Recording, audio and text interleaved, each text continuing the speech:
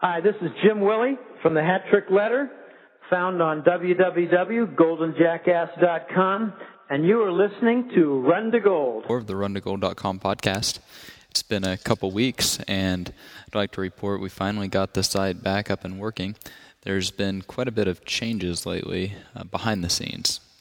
We have moved to a faster server to handle all the growth. Thank you, everybody, for sharing the site with your friends and family. There's that easy little email link, and you can email articles to people. And I guess lots of you have been using that because traffic is grown quite a bit. And so in order to make it faster for everybody, we moved it over to a faster server. One of the unfortunate side effects of that was one of the files for the podcast feed somehow got lost. And so we had to get that fixed, and it took a little bit longer than I wanted it to. Anyways, the podcast is back up and running. Hopefully this is the first test episode. We'll see. I am currently working on an article about the ETFs. I'm sure that both of you, that you've read the two articles that I've written about them, another problem with the GLD ETF and then a problem with the GLD ETF. I recommend you go back and review those because what I've found is a Deloitte & Touche report, and one of the sentences from it is, quote, if the proposed ETF tracks a commodity, it buys or borrows certificates of ownership of that commodity. That's full sentence, full quote from this research report on them. And so I'm going to be teasing this out and talking a little bit more about the ETFs. And so if you haven't read those articles, I recommend going back and reviewing them. I've also going to be tying this in with an interview that Dr. Nouriel Roubini of New York University, where he was asked, when you say stay away from risky assets, many people hear that and think, aha, gold. Roubini responds, I don't believe in gold. Period. Gold can go up for only two reasons, blah, blah, blah, blah, blah. And I mean, what does he believe in? Santa Claus or the Tooth Fairy? I mean, you got to be kidding me. I don't believe in gold. I mean, you can hold this thing in your hand. But maybe he's going along with Descartes, who didn't believe in anything. The complete doubting theory, to which I'd kind of respond, if you doubt everything, if you doubt you even exist, then I mean, why do you even open the door? I mean, come on, let's get practical here.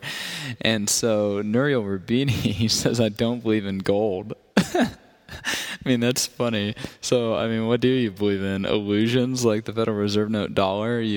It's such a joke. And perhaps what he's saying is, I don't believe in gold as money. Or as currency. And yes, it is true, gold as a currency does not have too much market share. We don't use it in all that many ordinary daily transactions. But that can change because of things like gold money. But to not believe in gold as money, I mean, that's absolutely ridiculous. We've got billions of dollars of physical gold that trades hands on the LBMA every day. So, I mean, this is a big market. The gold market's a big market. Sure, it's not as large a currency market as the yen or the euro, for example, but it still trades billions of dollars a day, and so that's a lot of liquidity. And with things like gold money, you can have ordinary daily transactions of gold where you can buy and sell sands of your soda, or you can buy my book. For example, I've sold several copies of The Great Credit Contraction for platinum even, and gold and silver. So I mean, it is a money and it is currency. And to hear Dr. Roubini say he doesn't believe in gold, it reminds me of all these economists and central bank apologists and fiat currency apologists that really miseducate people. I mean, it's like he's just a witch doctor, just hopping around on one foot and distracting you away from the basic economic laws that are at work and the monetary science that's at work. And it's not that complicated. I mean, in my book, for example, I very quickly and easily explain it, and it changes paradigms because it really is simple, and where we're going is pretty simple. And, when the final collapse does come, when there's this systemic breakdown, a nonlinear event, when this black swan of a dollar collapse flies in, and we've been in the dollar collapse as it is, but I'm talking about something like Bear Stearns, overnight, boom, it's worthless, which could happen. Hopefully it doesn't. But if that does happen, and if it's a nonlinear event, then in all likelihood it's going to take everything else down. And so when this fiat currency system does fail, gold will rise again, and it's going to rise whether or not these apologists like Nouriel Roubini, witch doctors hopping around saying, I don't believe in gold, I don't believe in gold.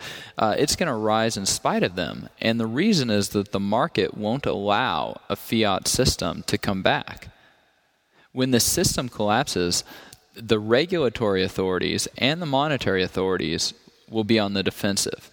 And we see this with the Federal Reserve's General Counsel being grilled by Alan Grayson. We see this with the SEC being grilled about where all the bailout money is going. And so when this loss of confidence happens in the market and in the fiat currency system,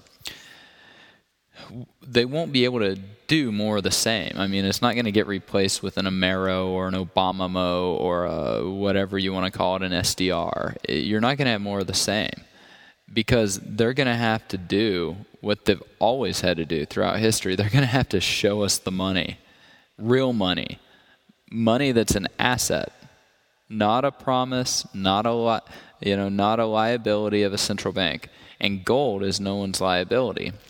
And, it's going to be a generation or two, or maybe even 1,000 years before they're able to get away with another swindle like this. So it's going to be quite amazing. And sure, we have a lot of witch doctors with PhDs in economics or whatever hopping around saying, I don't believe in gold, it's not money, you can't eat it. I mean, how stupid is that? It's not like you can eat a Federal Reserve note dollar either. I mean, hello.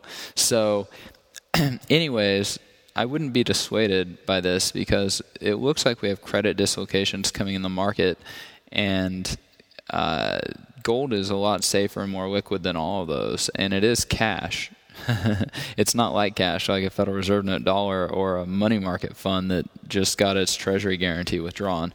So I'd recommend everybody, hold on to your bullion. We're going to be in for some wild rides, and November is usually very strong seasonally for gold, so we could see quite a rise in the price. Anyways, I think you'll enjoy this article that I'm working on when it comes out, and I hope that this test of the 54th episode of the RunToGold.com podcast works out just fine. Thanks for listening. This is John Rubino from DollarCollapse.com, and you're listening to Run to Gold.